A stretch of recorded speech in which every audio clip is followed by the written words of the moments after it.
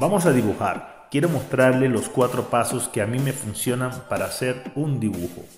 El paso número 1 es hacer líneas guías para definir la posición y la proporción del cuerpo del personaje que estamos dibujando.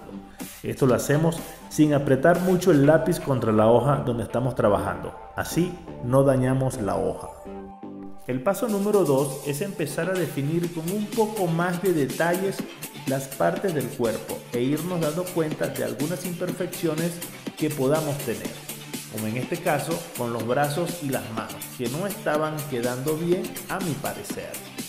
Les recuerdo que este es el método que yo utilizo, el que a mí me funciona, y lo estoy compartiendo con todos ustedes y lo pueden utilizar a ver si también les funciona.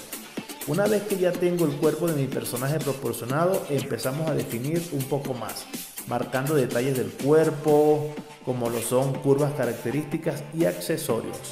Así llegamos al paso número 3. Ya en esta parte estamos definiendo la ropa que nuestro personaje va a tener. Ya en este paso estamos vistiendo al personaje con la ropa de acuerdo al tema de nuestro dibujo. En este caso ella es una guerrera espacial.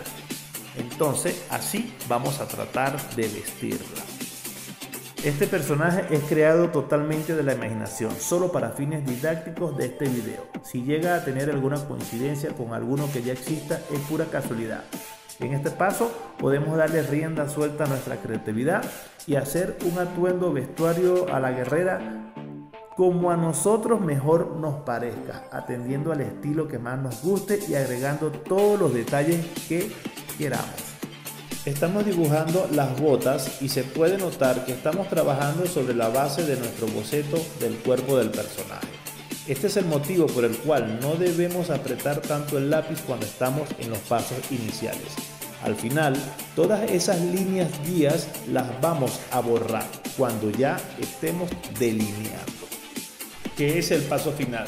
Cuando ya no hay vuelta atrás. Estamos delineando con un marcador punta fina y son ya los trazos definitivos. Vamos trazando sobre nuestro boceto, delineando y agregando detalles adicionales que le dan más forma y enriquecen el dibujo. Entonces vamos a recapitular. Tenemos varios pasos que son: paso 1, líneas guías iniciales muy suaves para definir el boceto. Paso 2, definir detalles del boceto, en este caso el cuerpo de nuestra guerrera. Paso 3, vestir nuestro personaje de acuerdo al tema que estamos dibujando. Y el paso 4 es el delineado, que es el que estamos haciendo en este momento. Entonces, mis amigos, me despido. Gracias a todos por ver el video. Espero que les sea de utilidad. Si utilizan algún otro método que les funcione, por favor, háganmelo saber en los comentarios. Nos vemos por ahora. Saludos, chao pescado.